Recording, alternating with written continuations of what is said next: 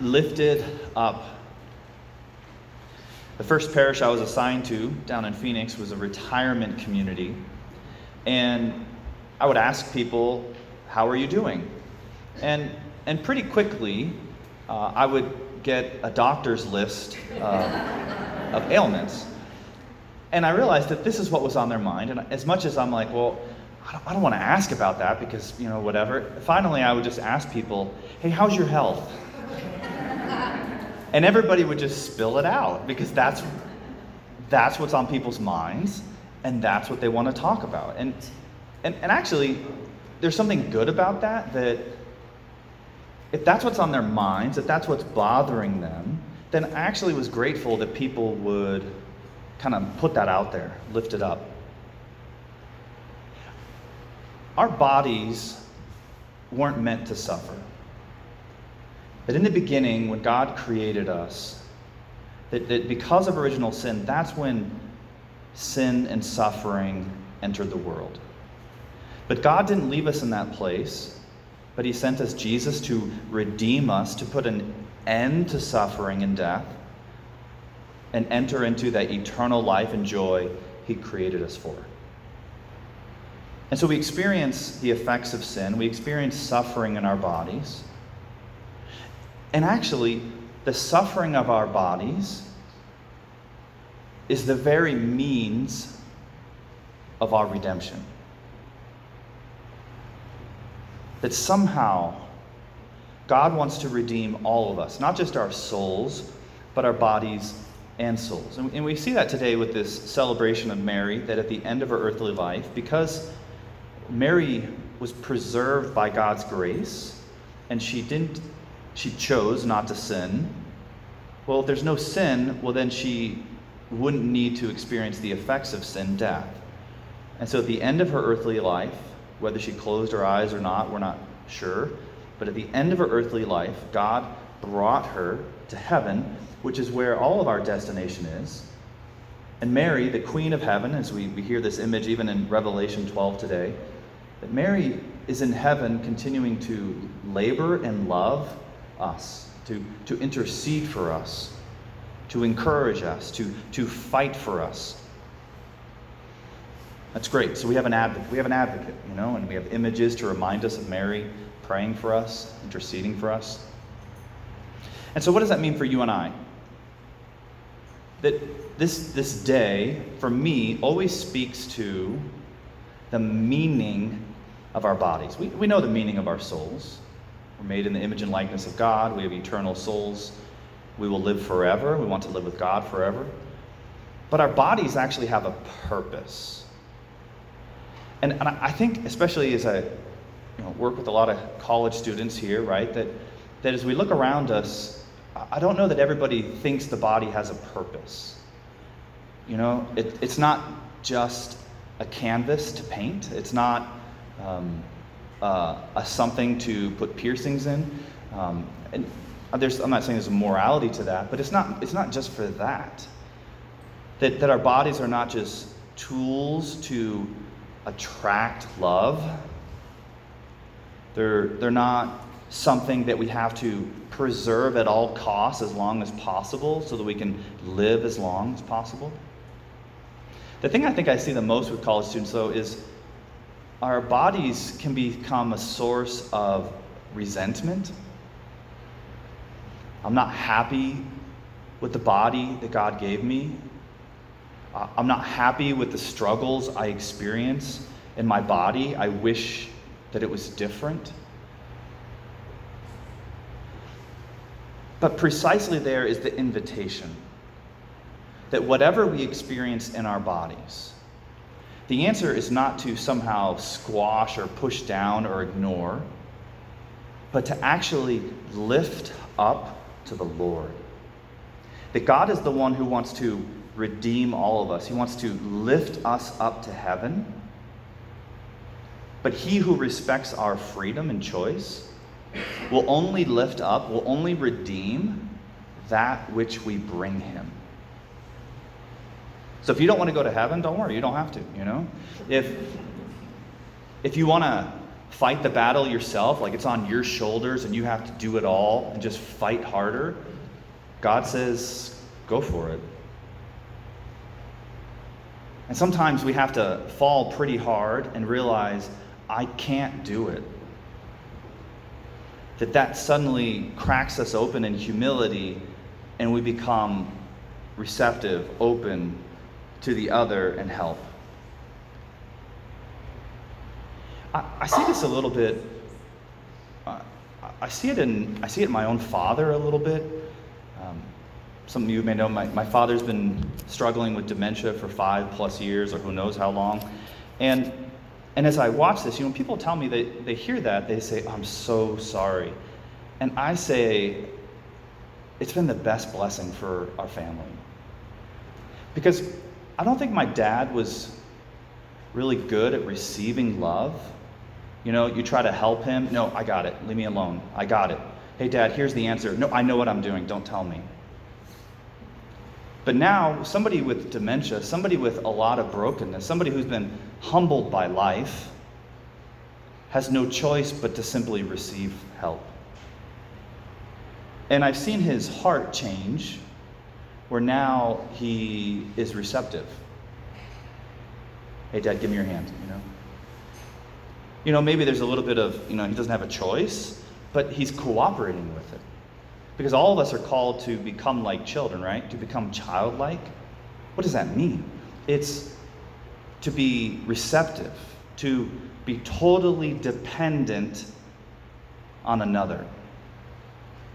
And we in our, U.S. pride, American pride, no, I got it. I can do it myself. But what are we doing? We're actually closing ourselves off to the very people that God put in our life to help us. We're without realizing, we can close ourselves off to his grace. And so Mary is lifted up so high because she allowed God to do it. She placed herself completely in his hands. May it be done to me according to your word.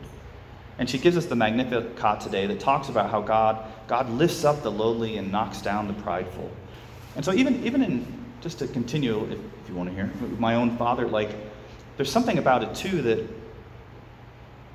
that in his need, and it's hard to be needy, we all have needs, that it demands, it calls forth from the rest of us charity and patience and love and service. And people hate it, right? I hate that people have to serve me. But can we just accept it? And it's actually good for other people to give themselves away in service. And so I've noticed in my own heart this desire to love and to give and to serve. And what has it done? But it's actually brought forth a community. And my mom, who's taking care of my dad, every day of the week she gets to hang out with one of her kids. Wouldn't that be nice? And it's wow, as hard as this is incredible. It's beautiful. It's leading to relationship. It's leading to community that you and I were never meant to be alone. We weren't meant to do it alone. That even Mary goes today to be with her cousin Elizabeth, to be with her in her pregnancy as Mary begins her pregnancy. That there's something meaningful, there's something strengthening by doing it in community. Am I willing to let others help me? Even today, that Mary is a gift from God, that we're not meant to do it alone, that we have help from the saints and angels, but most of all, Mary, Mother of God. And so, what are we invited to do but to take whatever it is that we're experiencing in our bodies and to bring it to God? Like Romans 12 tells us, I urge you therefore, brothers, by the mercies of God, to offer your bodies as a living sacrifice, holy and pleasing to God, your spiritual worship. And so if I have a headache, it's God, I have a headache today and this is terrible. I don't like this. Take my headache away. But not my will, your will be done. Lord, I wish that I could spend an hour on my knees in prayer today, but I have a headache. And so that's what I offer you instead. We can look at God and say, God, I wish I was a 10 out of 10 today, but I'm like a 2 out of 10. And God says, that's okay, I know that. Will you give me that 2 out of 10? God, I was so impatient on the way to church today. I kind of lost my temper and I was really annoyed. And God says, okay. Will you bring that to me? What? You want that? He's like, how else will it be redeemed? How else will it be transformed into charity and patience? Here, come to me. Tell me all about it. That's our invitation, is to take whatever we're experiencing, whatever's happening in our body, and to offer it to God. Maybe that's why as we get older, our bodies weigh a little. I mean, well, they do weigh a little more, but like they weigh upon us a little bit more. That maybe it kind of forces us, it invites us to have more to bring to the Lord. And not that we just talk about that, but that the Lord wants to hear about everything. And that, Lord, I have this cross. Some of us here have cancer. We know people who've dealt with cancer. Some of us will have cancer. Some of us will probably have dementia. Lord, I trust you. And I receive and accept everything from you as grace and gift. And I offer it back to you, knowing that somehow this is the means, embracing this and offering it back to you is somehow the means by which I will also be body and soul in heaven. I was reflecting today, to close, that yesterday was the feast day of St. Maximilian Kolbe. And most of us know the story of Maximilian Kolbe, that at the end of July in 1941, he was a priest, Catholic priest, and he was in Auschwitz, that a prisoner had escaped. And so the commandant or whatever lined up the prisoners and said, he called forth 10 prisoners that were to be executed as a signal to the rest to not escape anymore. And this one man, Francis, you call him, he was called forth and he cried out, no, I have a wife and children. And Father Maximilian Kolbe stepped forth and said, I will take his place. And the soldier's like, well, who are you? And he says, I'm a Catholic priest. And we know this story, we know it's true, because that man lived to be 93. The man whose place Father Maximilian Kolbe took.